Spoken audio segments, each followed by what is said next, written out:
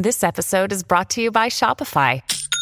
Forget the frustration of picking commerce platforms when you switch your business to Shopify, the global commerce platform that supercharges your selling wherever you sell. With Shopify, you'll harness the same intuitive features, trusted apps, and powerful analytics used by the world's leading brands. Sign up today for your $1 per month trial period at shopify.com/tech, all lowercase. That's shopify.com/tech.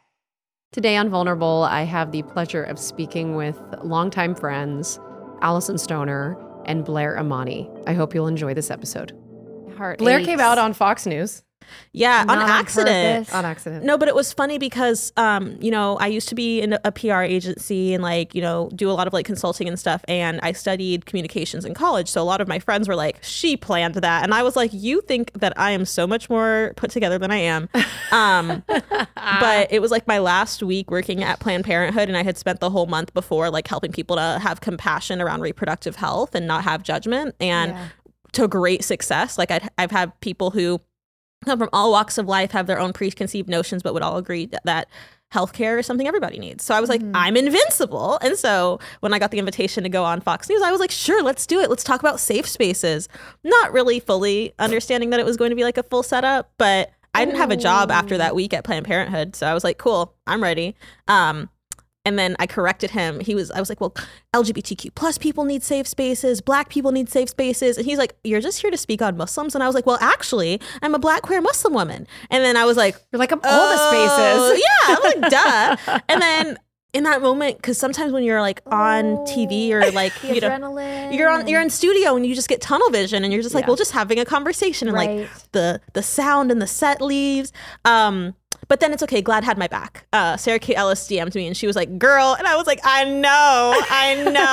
The next day there was a super conservative paper that came out with, this gay Muslim wants your taxpayer dollars for safe spaces. No. And I was like, yes, but actually I'm bisexual. So it was intense, but not safe spaces being funded. I know.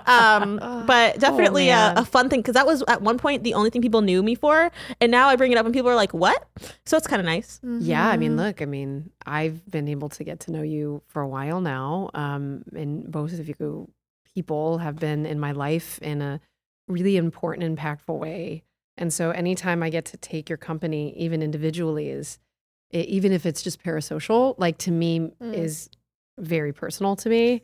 I think I take my parasocial relationships more serious than my actual relationships. Let's talk about it. Okay, can we really talk about parasocial? Because I've had a parasocial friendship with both of you since I was a child. And I think when I was last on Vulnerable, you were like, oh, I would have been your friend, because I didn't have friends growing up. I felt so ostracized and I just realized, oh my God, I was bullied. And it wasn't somebody beating me up after school or taking my lunch money. It was me being so excluded.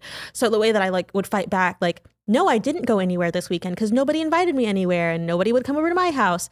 But I hung out with my friend Christy Carlson Romano and my other friend Alyson Stoner. Oh and look at it now. I just manifested it. Yes, you did. It took a little while, but we're here. Oh my gosh. But so cool. I look back at my younger self. I'm actually doing a shoot where it's going to be my younger self, and I'm doing it for my current self and the same outfit and the same backdrop and whatever. And I just think about if I went back and I told my younger self what I'm currently doing, she would be like, who are you? And you're lying. And why do you look so much like me? Because it was just so unfathomable. Wow. Why do you look so much like me? Because it's you. It's world building. Okay. I was like, wait, what? I'm a little slow, guys. I'm a little slow. It's early. It is early. Okay. So unpacking it then. Parasocial relationships, which part do you want to get into? I think what's funny is some folks think they're immune to it. And it's nearly impossible at this point when you're scrolling through social media to not have some kind of connection to what you're viewing that feels more intimate. Because again, if you're consenting to using the platform the minute you launch it. Mm-hmm. So it's in the back of your mind subconsciously, I'm going to be affected by something. I'm going to connect with something on this app. Well, and people are sharing their personal lives. Mm-hmm. So you're inside someone's room. When we talk about footage of children, I think that's where we get into these deeper conversations. The term is sharenting. Are you familiar with sharenting? Nah. Yeah, so But I know what it is. Just hearing it, I get it. okay, I'm going to take us on a little journey. Let's go. I just read in the New York Times, which I'm not a subscriber. It just came up on Google. I don't want anyone to look too deeply into anything I'm saying. Hashtag not sponsored. Yeah, hashtag not sponsored whatsoever. I can't even open their emails because Yeah, for some 'cause reason you have they to be a constantly member. said, yes, Oh. I was, and now I'm not. Yeah. But I still get the emails. Stop sending me shit. New York Times. There's an app for that. It's called Unroll.me. I And think. they are Also also not not sponsored. Also not sponsored. I'm trying to help. But there were 2 facts that they shared. Well, I say facts. God, I'm gonna question Just keep everything going. I'm It's saying. okay. It's okay. Caveat. And one of them is that by the age of 5, the average child has 1,500 photos of them on the internet. Wow. And by the year 2030, they predict that up to 2/3 of identity fraud will relate to the content you shared about your own child when they were growing up.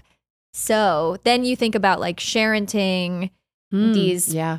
cute little moments where your kid is adorably waking up in their own bedroom, but that's their intimate space. And did they explicitly give consent? They can't even technically, legally give fully informed consent. And so, yeah, I've been talking to some state reps actually about some language around not just protecting kid influencers' money, but giving them the right when they at least turn 18 to be able to say, hey, all of those things that you posted, like, please take those down. Well, let's get into it. Okay. So basically, like, first of all, I want to give some context to everybody. So Blair Imani, activist, feminist, queer Muslim woman who wants your tax dollars, obviously, for safe spaces. Period. Alyson Stoner, also activist, advocate, former child actor, baddie, friend, first that's ever both been a baddies, title. both friends. And I'm just so psyched that this is a little sleepover we're having right now. And Cute. I want to throw pillows, and I lit a candle, and That's great. basically I asked them to come here because Vulnerable has a tendency to run the gamut of our amazing guests. Everybody is amazing. Every single person that has consented to come into these, some of them have been on the spectrum of problematic. Like straight up, I've had like Trisha Paytas on. I don't know who that is. Lucky you. Yeah. So I basically, no. I've taken the platform and tried to understand what it was worth. But what I keep coming back to, guys, is what I care about. Yeah. So like I was on Z-Way, and one of the things that Z-Way and I were talking about were like this advocacy that it's been a through line for like why I started making content in Vulnerable. Anyway, sorry, not to make this about me. She was like, you need to keep doing that. Girl, it's your show. It's okay if it's a little bit about you. Just for context of why we're here all together. She was like, you need to keep doing that advocacy thing. And like Z-Way is just hilarious. I was actually on a podcast with her Z-Way? before. So Z-Way is this hilarious, like African Highly woman. intelligent. She's so funny. Yep, she's got a book out. Oh, she has a book out now? It's called like Black Best Friend. It's like a collection of essays. She's hilarious. We were on a podcast together called Hysteria, and I like started following her comedy career, and we both popped off in different ways. She had a show on Showtime, I think, called Z-Way, and she would just like grill. So if you had a good experience out of it, she grills the shit out of white actors. Am I allowed to cuss? Yes. Okay, great. You are. So yeah, it's vulnerable. But no, she grills white actors and basically is like, so why did this happen? Why did that happen? And I feel like, it's just so funny, and she's completely like just glowed up and has everything that she deserves. And I think that if she's telling you that you need to continue your advocacy, take that so serious, because she's somebody who gives unfiltered criticism and unfiltered advice and affirmation. It was like the last thing she said to me too, and I was like, and we've since like connected, and I like to consider us now very socially connected. Nice. We follow like- each other on social media. Yeah, so we actually texted. She's coming to Austin, and she's asked me to come up on stage, and I'm like, oh my god! Oh, wow. So I do, and as a side note too, like Y'all are close. I mean, I'm like really excited because I have this thing where I've always been a tryhard. People say I have that. I'm sure we could all relate the theater person energy. Oh, yeah. Sure. Plus white woman energy. I'm dying. Wait, I have 40% of that because I'm mixed. There we go. But I think it's like it pans gender and race, and it's like that try hard thing about I want us. people to like me deeply. Deeply. People do like me, Yeah. but I refuse to believe it. It's all that thing together. And I think it's so bananas to hear, because I think I've heard that from you in aspects and hearing it from you. I'm just like, Totally. Totally. Girl, you're Kim Possible. Like, what? It's like, do you not know? But here's the thing. I also found that I could weaponize that over the years. I don't know about you. Yeah. But my humility was something that I cashed in on for the longest time. Interesting. Yeah. Say more. What do you mean? So basically people would be like, I was so much more unassuming and I could hide my insecurities and like anything that could have been actually something I was thinking in a negative so like competitive feigning or innocence, Well, I feigning get it. morality, It's kind of moral like- goodness. Yeah. People probably. perceive you in certain ways, and you can either be, well, this is my mom said, you could either be a victim of that or you could use it to your advantage. You could weaponize it. And so like for me, when I started wearing hijab, and so I'm doing like a little beret hijab moment today for our listeners and non-viewers. Thank you so much. When I started wearing hijab, people were like, wow, what a brave Muslim woman who's speaking up against the odds. But when I would have my afro out, I'm a loud Black woman. And so it's like I'm perceived in these different ways. So let me use that to my advantage because I think that's a big thing about like having been a child actor, and then when I was on TV or on stage, the performance of having to be like the only Black girl in my school, like I just felt hyper surveilled. And so if everybody's looking at me in these ways, let me start dictating, let me start directing my own scenes, both in person. Can I ask you a question? So being hyper surveilled is something that is also relating to, we'll get back to that legislation stuff, but that's almost, what's the difference between feeling famous and being surveilled? To me, the difference, and this is why every birthday I would wish to be famous. Every single birthday. Like, blow out the candles, I want to be famous. In 2020, when I went viral, I was like, oh my gosh, it's finally happening. Because the difference to me was, and then I unpacked it in therapy, because a little bit of an unhealthy desire, I guess. But I wanted when people stared at me, that they're staring at Blair and they know who Blair is. Right, not that they're right. looking at me because I look different or because I'm the odd one out. And it's a very similar feeling. Sometimes when people like see me in the streets, like I was just in Toronto and I was by the university and a lot of people were staring at me and I was like, is it my outfit? Is it because I look weird? And they come up, I love Smarter in Seconds. I'm like, okay, they know who I am. And that's a much more affirming feeling, but it all feels very similar. But that's what I wanted growing up was people to know me and not just look at me in my face. But I think it probably feels very similar. Actually, not to geek out on some research. Let's go. Please do. I love you when you geek out with research. But Because I didn't have to do it. same. This feels like a sibling dynamic for sure. But just to kind of affirm that the desire to be perceived or recognized or experience fame is pretty common, across the board, Especially across in LA. groups. Yeah, no, I mean, but also just they did this study where they looked at specific personal needs, and if you have a higher need for belonging, a higher need for relatedness, or a higher need for I forget what the third one was, you'll be attracted to specific kinds of fame. So some people who exhibited traits of narcissism were attracted to, unsurprisingly, the kind of fame that brings status and visibility. For folks who were interested in relatedness or had a deeper need for relatedness, Community, they were, you mean? or maybe some just like kind people of to social relate to you? connection, belonging. I don't want to put words in the researchers' mouths, but the outcome was desiring a pro-social kind of fame, right? I have a deep desire to help everybody get smarter one post at a time.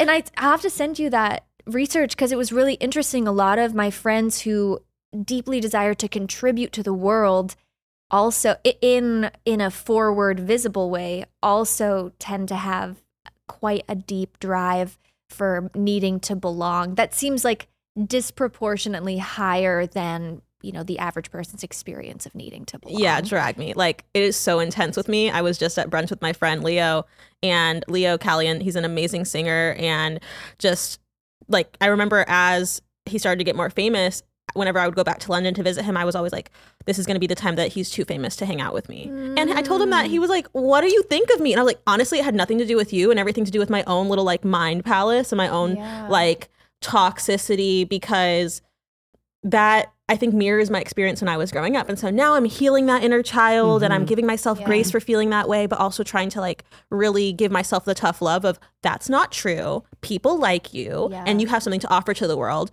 which I'm so comfortable telling everybody else, but internalizing it is very hard. Yeah, I have imposter syndrome because of this podcast. Right. It's like you're contending with like who you are in real time, wanting to guide the conversation. I was talking to you guys before we went live about like how like if I'm over here, it's like I'm a totally like this is me and I can think clearly. And then when I come here, it's like fuck. What am I about? Who the fuck am Well, I? here's some research about imposter syndrome. So I can nerd out this Yes, time. please. Take us. All So of it. imposter syndrome was first called the imposter phenomenon, and it was discussed in the 1970s. And it was to look at high achieving, largely white women who get into CEO positions and still feel inadequate. And what I regret, like what I wish they had done, is to acknowledge that if you're a CEO, regardless of your race in the 1970s, you have been told your entire life that women belong in the kitchen, that you should be barefoot and pregnant, and like that you're inadequate. So of course you're going to get to a high position and feel like you don't belong there. And you talk about this on your other podcast, Big Name Bitches, where you're like, oh, I wasn't good enough for this role. I wasn't good enough for that role. Yeah. You're internalizing that to some effect. I remember experiencing that when I was on set. Oh, I don't look black enough. I don't look white enough. I could be going for Hispanic roles, but that felt weird because I'm not. And Right. I'm going, so all of that is in my brain. And so now when I don't feel good about myself, I have imposter syndrome instead of it being like, actually, this is the result of me listening to what the world was saying about me. Yeah, where are we directing the energy when we label something? We're putting it as an individual problem, right? Versus So you can like still a say you have systemic. imposter syndrome, but it's to know that it's not your fault. Fair. You talk about de-rolling, and that kind of reminds me of that because I know that there's like it's a different process of like when you're in a role. I'm not familiar with that. Okay. Well, Can you why see y'all how looking the- at me? Can you see the tie-in to that? Because it's I'm like going to try to read your brain as the siblings speak that Christy. we're becoming. Yeah. And are you suggesting that in the same way we internalize our character's mentality and need to create some distance from that when we go back into our regular life is similar to like I could not see that. internalizing the beliefs that society has given us? Is that Yeah. where Christy's if there's brain is if from? there's this yes, I very could good. totally see very good. A plus me, plus. I could see that because, we're told that we're this role our whole lives. And then we have to figure out who we are. Yeah. What's the script I want to play? That's like, Right. I think that's so connected. Well, look, Right, I right. think that branding is really fascinating, and I've only stumbled into it because out of necessity, and partly why I really was really interested in having Blair here outside of it being a sleepover was because she's just so good, and she really changed my entire opinion about systems of oppression. She clued me into that whole terminology, that whole concept of how we live in a society, in a marketplace, and like I've felt that for so long, right, as a commodified child laborer, and then like in growing up in that, and then having, I call it a narcissistic purgatory, where it's like you have to constantly talk about yourself in order to exist, in order to make money. So like those like comments where people are like cringe. Is this your primary personality trait? Like get over it. Shit like that is extremely triggering when you're a person that's like, okay, like I You're can't like, not sorry, talk who about. actually am I? Like, I'm trying to figure that out actively, and you're yelling at me in my vulnerability and me trying to figure it out. It is for I don't know if you've talked about that yet, but it is for me particularly triggering when it's like I am trying to speak my truth and also take it back for myself, but there's always so much of that I have to like wrestle with talking about versus growing from. And it's like your content where you talk about the thing that people want you to talk about the most is going to do better than the stuff that you're like trying to soft launch over time. Right. It's difficult. Yeah. When you're trying to monetize that, when you're trying to make money and trying to like it's very difficult to Also, empower. just circling back to the parasocial nature of posting anything, you'll only ever be getting a glimpse of a fraction of a person's personality, and it's their persona that's public. So it's not even necessarily their authentic personality. So really, when people are drawing conclusions about anyone they're seeing online, whether they're a public figure or not, it's like we can't assume that parasocial content consumption is the same as deep, lasting, intimate connection with someone. And so I think it creates an interesting challenge when you, as the artist, do want to be vulnerable and honest and say like, no, this really is me. This is the one I want you to actually I really do want to feel seen and understood, but there are just naturally going to be barriers and limitations there. And Naturally, what do you mean by that? Well, I think it goes back to the through a systems. screen, and you don't have a full conversation, two-way conversation with them to check in and clarify. So whatever you're saying is still going through their filter of whatever their belief system was coming into it, you know? So you can't, it's not the same as being in a true relationship. But I think it really connects to the systems of oppression aspect, because those barriers that prevent people from seeing who that person is oppression. It's their sexism. It's their, you know, it could be racism. It could be ageism. It could be all of these different things, classism, preconceived notions, media bias. I mean, I remember in your early episodes, you talked about the discomfort, and like, I could really see that you were just like grappling with this, expressing your experience of you're getting free food and you're being treated these ways. And somebody in the comments, and I got so freaking fierce with this person. we get so protective. Oh my gosh. They were like, oh, like when you got free food. And I'm like, you're completely missing it. And it's the whole lack of empathy, because we have commodified, as you were saying, young people so much in this industry, and we're seeing it online to the point where if people are actually expressing, actually, I'm miserable. Actually, this is so hard for me. I was suffering. They want to gratitude you to death. Oh, shouldn't you be grateful you had these opportunities? Shouldn't you be grateful that you had this? Yeah, they've only seen a slice of the pie. Wouldn't it be awesome? Because like I remember, okay, so for example, recently I had taken some sort of a reel and I shot it from an angle that showcased my teeth. I've mentioned this before. But basically people started doing gifs of donkeys from Shrek, and like, oh, you could slice a credit card through her teeth. And like, I'm like, okay, Christy, I'll wear my damn Invisalign. Christy, can I tell you that when I was in middle school and people would call me horse teeth, I would be looking at you on TV and be like, at least somebody else has big teeth like me. Wait, can I tell you that actively, like right now? Like that is, it's wild that it came up, but like it's real, because like, you know, I got my dad's teeth. I got some big teeth. You have a beautiful smile. So though. do you. That's what my mom always told me. Lovely smiles, like winning so I had to go smiles. into the comment section, and I had to curate those the trigger words, I guess, or like the words I didn't want to be allowed in that particular comment section. And I said donkey, teeth, gap, ugly, whatever the fuck. And so, and it was fine, because like I'm almost fucking 40 years old. Like I have 2 children. I've done amazing things with my body. Like my teeth can be fixed. You being an asshole, like on the internet, really? Yeah, I hear that. But it begs to. It's interesting. Like, what if there was a way to opt into being a particular type of user of content? Like you could click like I will consent to being a empathetic, or I'm not here to project, but I think that requires so much awareness, because what I have found being like a queer Muslim on the internet in particular is that people are reaching out to me. Like right now, I'm sure like if I posted a selfie with like, you know, my curls out in the front and my like beret, you're doing hijab wrong, and I'm not trying to harass you or anything, sister. I just want to let you know that you're going to hell. Heart shape. And it's like, what? So it'd be nice, but I think honestly most people don't realize that they're hurting each other.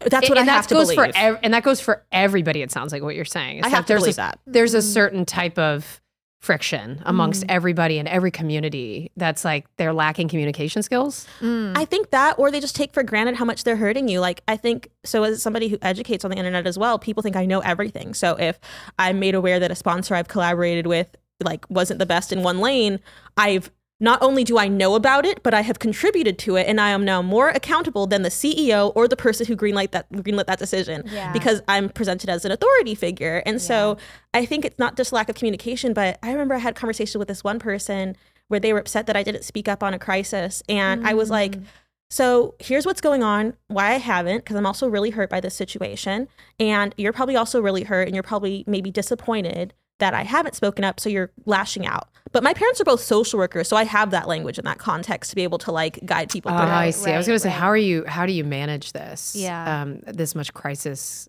I go to Costa Rica once a week every year to unplug. Once a year. I was like, you go once a week? Sorry, I wish. Once a year for a week. There we go. That was me. That was a Freudian slip. You're manifesting. Like, just to clarify for everyone here. That's amazing. So let's talk about this legislation. Yes, how we're going to fix this stuff. I was listening to Alyson's pod. Okay, it's called Dear Hollywood. It's all over the charts. I've been supporting it. At least as much as I could. We wanted to use this space. It didn't end up being an option. And when Alyson created it, I was like, well, this worked out perfect. When I started listening to the first like couple episodes, the concept of bodily autonomy became very crystal clear for me. And it really started because I asked Alyson their pronouns last week. And then when I listened to the podcast, I was like, oh, it's all making sense. Alyson's journey is making sense. And so as your sibling, I was like, oh shit, I can do this. I can do this. I'm here with open arms. No, I think it's something that everyone needs to relate to. It's like misgendering and like just understanding the process of learning trying a new to learn language. how to do it. Yeah. So legislation. Yeah. Dear Hollywood has presented an opportunity for you to truly kind of map out a blueprint for change and advocacy for child laborers and high-performing children across multiple types of platforms, one of which is traditional Hollywood model. And now we're starting to talk because a lot of people have been reaching out to probably all of us when it comes to new media and sharenting, which, mind you, I have posted my kids. Like I'm learning now to say no to those opportunities, not because I don't think I can make really great content with my kids in a safe environment, but more because I understand that there's implications that are going into it, but it's very hard to walk away from. I'm going to be like very honest with it. Yeah, totally. And Because it probably seems mostly innocent, right? It probably when seems you're like in it's no control big of the deal. environment and you're like, we're going to do this. It's going to be like a couple minutes. And then like, I'm sure your kids want to be in it because they don't want to feel left out. well, too. now, honestly, guys, my daughter is like asking me more and more and more to be doing YouTube videos, and she wants to like do things. And it's not really triggering because I feel like I have a community where I can unpack that with. But at the same time, I'm like, even my husband's like, yeah, no, like she can't watch Family Channel stuff. She can't watch any of that stuff. Like she has to just take it out of her mind. But it's just like naturally, I think she's starting to like gravitate toward the arts. Well, yeah, and the exposure to seeing, children unbox toys or seeing peers at school who have devices. Like there's a book called Growing Up in Public by I just Devora. sent that book. Okay, yes, yeah. I Did you read read it? Yes. Growing Up in Public. Yeah, shout out to that book. Okay. Yeah, Who's so it by? Devora Heitner, who also has another book called Screenwise, which was sort of like, I guess, the first installment in talking about, raising the generation of digital natives who are only, partially developed as humans, but are fully immersed in this like tech integrated world. And Gen Z? yeah, and now they're Gen A, they started the alphabet over again. yeah, we've got some more new Alpha? ones, littles, the extra minis. And she talks about, I think there's something called the 9 principles of like safe, legal, and ethical use of technology, which none of us got the manual on, by the way, right? Oh, no. Like, but I'll be doing a Smarter in Seconds on it as soon as possible. yeah. I think the cool person's book. name is Mark Ribble or something similar. And I believe they're introducing it into schools as well to try and help kids understand safer use of technology. Okay. And that's great. It's all a great step. But I appreciated Devora's approach. Again, not sponsored, but Devora says, there's an art to mentoring your child through the process as opposed to monitoring. Because if we just jump to sort of the fear-based mentality of, this could go wrong in all of these ways, we might, limit their use and thereby just inspire them to get craftier on how they'll do it, privately, or they'll rebel against you or blah, blah, blah. Instead of how can we have a proactive conversation about building character through this process and present to your child some of these considerations they may not have thought of, or ask them, what draws you to the idea of making videos? Is it that you want to be seen by the public, or is it just the process because it seems fun to express yourself? Because I'm going to have that conversation with her. Yeah, like you she could might just post wanna it and film leave it it. on private, Yeah. I've started to do that now. But like to really put a fine point on what you were talking about, y'all remember chat rooms? Y'all remember? Yo, I was talking to all kinds of, I don't know who. AIM chat rooms? Yes. Oh, yeah. Oh my goodness. So at first, I think my mom was emo away just. message. I had What all was the your little, emo away message? It changed all the time because As a little one, Lavigne we- lyric? at least, yeah. Oh yeah, if not like Linkin Park, just super like. Oh, wow. yeah, I'm so numb. No one understands me, which I still feel today. But anyway, but I remember my mom was so like kind of technology averse that. I remember the first time she like caught me on a chat room, and so much love and space to her. I feel like it's okay to like talk about our traumas that maybe our parents inspired without condemning them, like that you taught me that actually. I hope it's a good lesson. It's a very good lesson. But I think that the first time she saw me on a chat room, the way that she reacted was so much her own anxiety, her own fear, that it just made me like like some of these people who are actively like grown men who are like very much grooming would be like, oh, here's a password that you tell me before you get on the conversation. Right. And so now when I talk to my mom, because we have younger cousins and folks who are, oh, this person just got caught doing this. Okay, well, if you react with fear and with your anger, then they're never going to feel safe to come to talk to you when things do go awry and they do feel unsafe. So I think that leading with compassion is so important. But what I've realized is that I have anxiety because my mom has anxiety, and like it's both genetic and also environmental. Transfer, yeah. And so now I'm like, oh, well, she wasn't actually mad. She was just really scared for me. And so that gave me like a lot of grace too. Yeah. Okay. So I'm going to have that conversation with her next time she talks about it. I'm going to unpack it and be like, hey, so like, what is it about that you want to do it? Is it just like, we can shoot it? Yeah. You know? Right. I guess that's a form of play nowadays. Yeah, totally.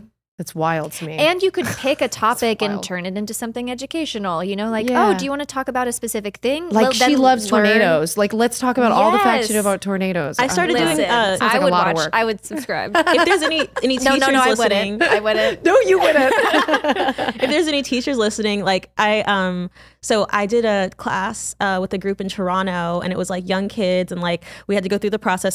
Sometimes teachers will get really excited about having me speak, and I'm like, please put me through the same processes that you would put any other adult guest to the school to vet me. And please do that with every other person. And I get so on schools whenever they're like, oh, this like young person's going to guide you around the school with an adult. Yes. Because it's just safety first, right? And I'm just like hyper aware of those things from my own experiences. But I have this great little framework about creating Smarter in Seconds. And it's so fun because I explain to the kids how to create Smarter in Seconds. They pick their favorite topic. They go through the process of making a Smarter in Seconds. And then they present to the class a 30 to 90 second little Smarter in Seconds. And it doesn't go on the internet, but like they're like, you know, their internet person who's been vetted can see it. And that's like some of the validation that they want. So I feel like that's such a fun experience. And if any teachers are listening, I'll volunteer to do that because it's so fun. Yeah. Yay. That touched your heart. Why did that touch your heart? Is it because Mike's Super Short Show inspired? It did. It did. No, I didn't create that. I just got hired as a child laborer. What it touched was we're helping meet kids where they are in their daily experience with media, and we're using the art of storytelling, which is deeply human, and you're allowing them to participate in something that is considered cool and exciting, but we're combining that with education. And it just led me to think, oh, this is so helpful for them to associate social media with potentially being informed and informative, potentially, you know, using it as a pro-social method of communication. And so we're removing some of the automatic negative bias that I think many older generations, when speaking to young people about social media, like we might jump to the conclusion that it's all negative. Whereas I remember that I was reading several studies, and they were you really? Yeah. I need to get your JSTOR subscription. I'm like, JSTOR. Yes. I don't do this or all Google the time. Scholar. Oh yes. But first of all, I think it's hot. Oh, sick. I do. I think it's hot. I think it's really cool. I'm deeply healed as a child because like my inner child is like, that's what I've been doing so hard right now. But like, you mean like, while we've been hanging here on a sleepover? Like, well, I just mean like in this era that I'm currently in, but I was always made fun of for being the like one that nerds out. And so like, I think you're so cool. And the fact that you're also nerding out is like, maybe I'm cool for doing that too. That's, healing is going in every direction. Damn, what were we talking about? Studies that you're reading. Yeah, but what was the topic before that? Children and yes. Found it. So we were talking about some studies around gaming, and as someone who has never played video games in my life, I didn't have any contextual entry point. But a lot of really positive, even like cognitive function, like there were some positive effects from using these. I'm giving myself away that I don't know what the terms are. Yeah, playing video games. Yeah. But I was excited then to be able to be more aware when speaking to a young person about playing video games. Like, oh, let's talk about, you know, at least this study was saying, this is sometimes like the only place they feel like, you know, in the course of a given day, especially at least in the US, a lot of kids are hyper scheduled. Yes. And so their free play with video games is their time to actually just like decompress. Be in their own space. Then there's also the self-expression of it. If you get to interact with people. You create your own avatar. Yeah. And so there are some like really beautiful aspects. And what do we think? We're going to like shame kids out of using technology and then throw them into a world where tech is going to be a part of their life in every facet. Like, no, we have to learn how to cooperatively guide and nurture, like, and you healthy said mentor. use. Yeah, mentor. I liked mentor. I mean, because mentor, Devora said that. Allison's just regurgitating. her research. They're fuck. No. Devora uses she, her. You're good. You're good. Yeah. You're good. You're good. Got it. But you're thinking about it, and that's part of the power. I'm always thinking about it. Second. I'm like nauseous. I'm like, oh god. I know I'm it getting feels. sweats. I know it But I feels do- horrible right now. It will get better. Good. I promise. Thank you. I do want to chime in quickly though on the technology aspect. So my younger sister is autistic and bipolar, and she really, so did I. I struggled reading, but we had these games called Living Books, and it was like Arthur and like all these different, like there was like Putt. There was so many different games that would teach reading. And it was so cool because you didn't have to keep raising your hand and like stuttering through words, and you could just, which is fine to do, but it just was like a safe space to learn. And I also think about a TED Talk by Zach Barrick, who is a trans man. He's an actor, and he talked about making his little profile on like Club Penguin when he was a kid and getting to make it a boy. Yeah. And like how important and powerful that is. And I think specifically for, I mean, I'm sure people have many identities. I just happen to know the studies around like for queer folks and queer youth. Like me on The Sims, like Discord. I could have a girlfriend and I'm not going to burst into flames. Amazing. So Sims. legislation then. Sorry, yes. No, what? you guys, I love hearing all the things. And this is a sleepover. It is. This is legitimately the closest thing I'm going to get to a sleepover. Also, I think for a we're very long developing a shorthand here of our areas that we're healing and the jokes. I don't know if people are catching on, but there's like meta jokes happening where you're saying something about being a people pleaser whilst I don't know. I'm enjoying. I'm loving It's it. a vibe. I'm The meta loving it. narrative here. This is going great, guys. We're doing great. Exactly. That's what I mean. We should just all pat each other on the back No, like so the three seriously? Spider-Man memes. Like, it's okay. We're making it, huh? I love us. I love us. Okay, But so legislation. what's happening? You've been doing things, Well, and I want Blair involved. Oh no, Yeah, I'm already yeah, involved. you are. We've had Oh, you are? conversations. You're involved too? Yes. Exactly. What's going on? We said yes in unison. That was precious. it's cute. Our bit is ready. But so there was a person, I believe, please forgive any mispronunciation. I think her name is Shreya. The last name starts with N. But she is a young person in Illinois who her teacher assigned them something. It's probably better just to say Shreya and then for privacy reasons, Oh, okay. since it's a young person. Well, her name is everywhere now. Oh, okay. Yeah. There you go. But so Shreya's teacher assigned them some project. She ended up focusing on kid influencers. And then the research was so strong, the teacher recommended that she take it to a state representative. And the state representative proposed from there, I believe, legislation around protecting kid influencers financially, and it just got passed. So Illinois is the first state, and I believe this is the first law, fact check me, definitely, that is helping kid influencers who are making money actually at least see a portion of their earnings. Is it kind of like the Coogan account, but it's for like a kid baby. influencers? It's an internet Coogan account kind of. Yeah, I but mean- but the Yeah. the caveat here is like, of course, I don't think they went and spoke to a bunch of people in the industry to know the best way to write that legislation. So They're trying, like their it's heart is in the right like place. A baby step, It's like if you pull the thread. you know. You know what? It always just seems so funny to me that like we as people who've had this kind of very unique, I guess, privileged viewpoint, or if you want to call it that, but a unique experience of having a pathway into being a child actor and then like sort of healing from that. Whatever. I don't want to I don't like identifying as solely that experience anymore because it's become so much more. I'd much rather, like what Zia was saying, like go towards the advocacy thing. Yeah. But it's like I was very isolated for a really long time. Mhm. And so it's so cool to sit back and see like Dear Hollywood, like on the charts. Yeah, And it has nothing to do with me, by the way, but it's just like, it's great. This is a moment in time we're pulling the thread And, together. Yeah, from the podcast. So some other state representatives, I don't think I can say more than the fact that they reached out and they're sort of taking the blueprint from Illinois and then figuring out what they had can heard do. about the Illinois legislation passing? They knew about the Illinois legislation, and then they came across the podcast in some way, I'm sure, in doing research around what, who's actively speaking on it. So it's cool to see that this can work in tandem and help amplify awareness. It's storytelling. It's like, my background used to be in I was a civic action lead for DoSomething.org, and I helped them build their like civic action platform. And I'm working with them again soon, which is really exciting. But essentially, we have a very awesome project when it comes to the United States government, which has its criticisms, I think. And I think most of us agree. But to really think about the fact that like average everyday citizens can identify a problem, speak to the person that represents them and say, hey, I want to see this change is so powerful. But as we know from the civil rights movement and from the gay liberation movement, the best formula you can have when it comes to changing legislation is social issue, research that addresses social issue, and then public pressure. Mm-hmm. And so I think that there's so many different people who have been speaking up. McCurdy's book was very powerful for a lot of folks. Very powerful. Yeah, both of your podcasts are so powerful. She's busy. She's not really available to like show up. Except I just hung out with her 2 days ago. Oh, yeah? Yes. Does she like me? Yeah.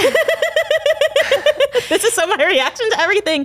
But I think, like, I'll get back to that for a second. What I didn't know, though, I had no idea how disconnected y'all were from each other. Like, because to me, I'm seeing you on the same channel, so I assume you're all buddies. Yeah. But I also remember when I was acting and when I was going on auditions, it was like, don't shake hands with this person, don't make eye contact. What? So it's like keeping you isolated on purpose. The competition. Oh, yeah, because it's competitive and it's auditions and you don't want to, like, be nice or friendly to the other person because they might take that for weakness.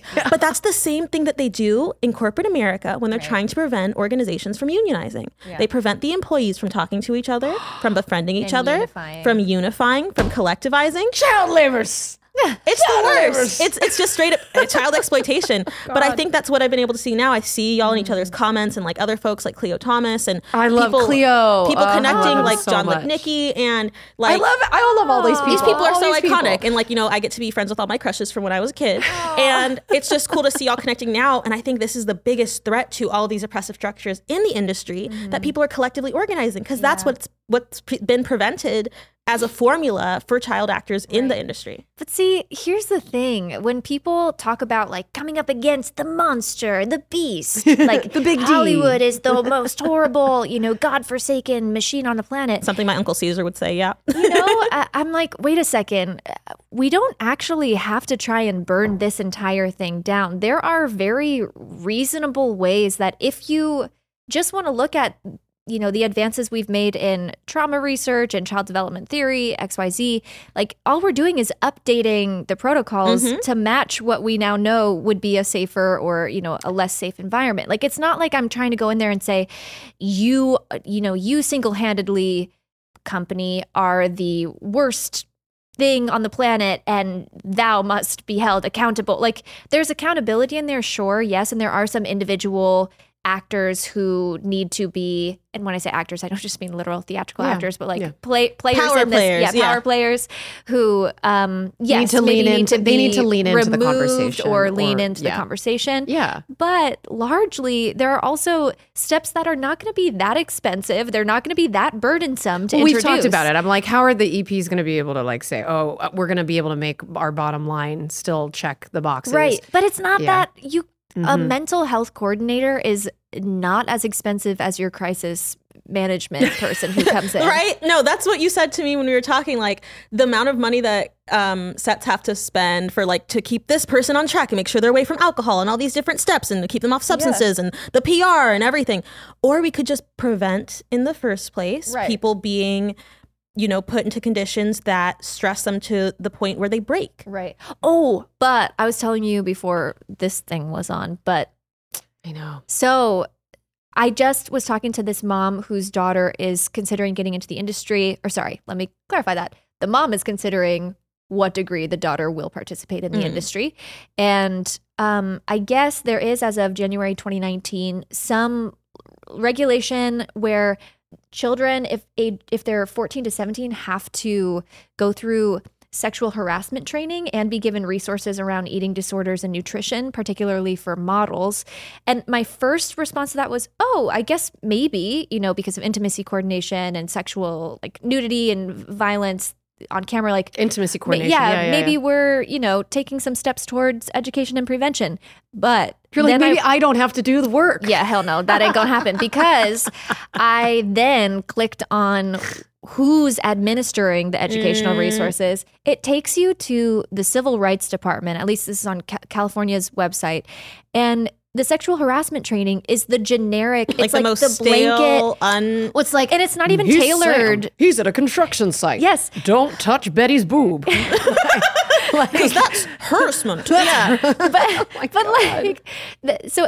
it's also not very wise to be directing them to resources. It's inappropriate that are for self-guided if it's a 14-year-old. Yeah, and it has that nothing needs to be much more specific to do with the industry environment. So at Planned Parenthood, when I was working there, I remember we introduced language for our doctors to ask people, like, instead of just saying, like, have you been, sexually assaulted? Because if you have and you've been groomed, you might not know. Right. So the change was, has anybody prevented you from taking your birth control?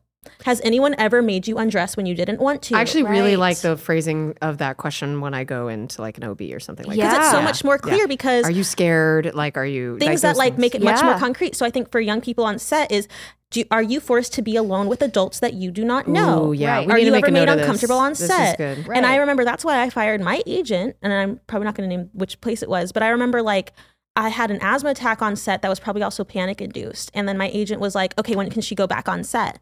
And I was like, Mom, I don't really want to do this anymore. Wait, I'm sorry, Mom? You were a child when this happened. Oh, yeah. I was a kid. Okay. And so I was like, Mom, I don't want to do this anymore. And she's like, okay. And then I also was like, I also don't like that I don't feel comfortable with him in a room by myself. And I have never been in a room with him by myself. But my parents like also have a very trauma-informed like social work background to make sure like, do any of the adults we invite over make you feel unsafe? Yeah. Has like, because that's kind of like their background. And my mom had gone through some traumas as well. So when she was going through therapy, that helped her. But we just have to make that language so much more accessible because I find that people are so shocked when they hear these stories. Yeah. Like on the Boy Meets, what is it? Oh yeah, Pod Meets World. Yeah, Pod Meets World. Yeah. The stories I'm hearing from that too, I'm just like... Oh, I haven't listened. It's like the simultaneous like, wow, I love this, like... I love these folks and I love the characters that they played, but they were suffering so much. Wow. And so it's like, how do we prevent that? Wow, I didn't realize that. Yeah. I'm very, very good friends with Will Friedle.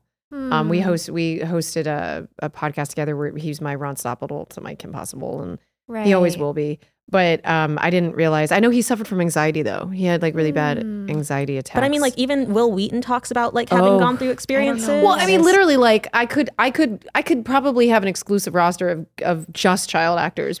When we talk about certain kinds of advocacy and cancel culture and where the two kind of intersect, it's like I really just want to support things while also coexisting with making content. I'm wrestling with it, but ultimately, like I just want people to know that like I'm doing my best. Like I truly am trying to like be a mom, make a living, deal with being in that narcissistic purgatory while like having real relationships with you guys, not just parasocial. Well, and it's tough because if you're giving someone the microphone from the audience standpoint, we assume that you're endorsing what they say sometimes. I would never endorse. I want to be very much on the record. I was on Fox News with Tucker Carlson. Don't agree with a thing, not even his haircut. Yeah. But I think like where I kind of view myself is, and I think I express this to maybe both of you in different ways, is that I feel like I escaped, because like I told my mom I don't want to do it anymore. And I had the language because of like mental health care and stuff. I've been going to therapy since I was like very little. And I feel like I escaped, but I have the survivor's guilt. And so that's why I'm so glad to be part of these conversations, because it doesn't have to be this way. Like we can fundamentally change it. And I think that's the biggest thing with advocacy is recognizing that just because you went through it, and I think that's what differentiates us from older generations. Like I know like my mom will kind of sometimes be like, well, I went through it, so you're going to go through it too. And I think our generation is kind of like, and younger, I went through it and we can stop. It stops with me. Yeah. Sure. No, absolutely. Yeah. It's all very, it's scary. But I think one of the complications is if someone has experience, and I'm just going to, zoom out, not just entertainment industry oriented, but any group of people who have gone through very difficult things, oftentimes in their own development, will then either become perpetuators of the same kind of violence, or they will, or there's just deep scars and there's struggles and challenges. And yes, not all of us are media trained experts on how to perfectly answer every question when asked about a certain topic. So I think what's been challenging is we maybe in our area of sphere of influence, area of experience, expertise, we want to bring in other people who've had the experience to talk about it, but if they themselves have a rocky like some people are in their trauma too. But that's the thing with like, then people are like, they'll discredit the movement. And you're like, no, that's well, we don't have what I'm saying. I was just saying we don't have to have perfect victims, and I think that's been a huge aspect of advocacy when it comes to like survival. We don't have to have perfect victims, but I think part of the reason that we feel like we do, particularly in this realm of advocacy, is because you've been forced to be perfect your entire lives. Like. So performing victimhood has to look a certain way, right? But it doesn't. But it doesn't. But I think that because, for many of folks in the industry who are healing from that trauma, is that you've had to perform humanity in certain ways that are palatable. So an inherent part of victimhood is showing the parts of you that society has told you to be ashamed of. And many people have had to do that when it's like being divorced or coming out as queer or trans. So when it comes to coming out as a victim, one, it can feel like you're losing your power, which is very vulnerable, but it can also make you feel like, well, I have to be perfect in my vulnerability.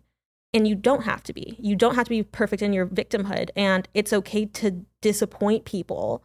It's okay to disappoint yourself if the goal is healing. And I think if you have like a North Star, like I said, where it stops with me, it stops with me by whatever means necessary. But you create a framework where you're like, well, I'm not going to re-traumatize myself for other people. One.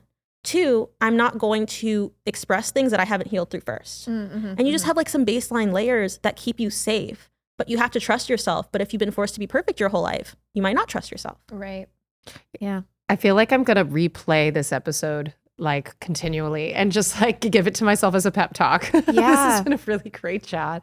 I mean, I can't thank you guys enough for all of this. What is I'm not done yet. Yeah, I know. You have to keep coming back. Sorry. We have to talk more about all the blueprints. But what was exciting to me too was reconnecting and then chatting a little bit about that legislation. I mean, like, where do you guys want to go with this? Like, how can people help to, because you were talking about a social pressure, and so much of our feedback with this stuff is, hey, we do have a collective consciousness that this is a problem. We just need the legislation being set up in the right hands of the right people to endorse it on a national level. Yeah, right. There's like the internal industrial shifts that we can make. And, we're taking care of that because that's the ocean we swim in on the inside. And then legislative action, yes, which is a higher level. Yeah, but when it comes to really. like individual, folks who are watching, I actually think being able to have more bi-directional conversations and get people's input around like, what do you think it would look like to be, mindful consumers of media, particularly in this case with children on camera. And people come up with incredible ideas and parameters that they maybe will just adopt for themselves, or that might actually be like worth discussing at a larger level around, okay, should we even include children in these kinds of scenes at all? Can we use different tactics for filming them that don't force the child to be on set at that given moment? Or when you're consuming media, do you, scroll and follow? There's a lot to discuss at the level of a public conversation. And I don't think that's often, we don't break that wall very frequently. It's like you're watching us talk about something and then you can comment, but we don't have. Like a heart emoji is not going to save children's lives. But I think that internalizing what you're hearing is important, because I think the biggest thing with social change, whether it's from anti-racism to fighting sexism to reckoning with this massive issue we have as a society when it comes to child exploitation, whether it's in Hollywood or any other industry, is reevaluate how you think about children. And it's probably really connected to your own trauma and how you think about yourself when you were a child. Like if you were expected to constantly be perfect, perform this way, when you see other people not doing that, you might be, instead of leading with empathy, you might lead with aggression, you might lead with anger. Yeah. So I think take it home, personalize it, make it part of you. Yeah. And when you hear people come forward about these vulnerable experiences, even if they're not doing it in that perfect way, recognize that that's okay too. And I think that if everybody did that, we'd be so far ahead as a society. But I think also stay tuned, because I know that like there's going to be so much legislative action that's coming up, because it does have to stop with us. Wow. Boom. That's I'm very hopeful.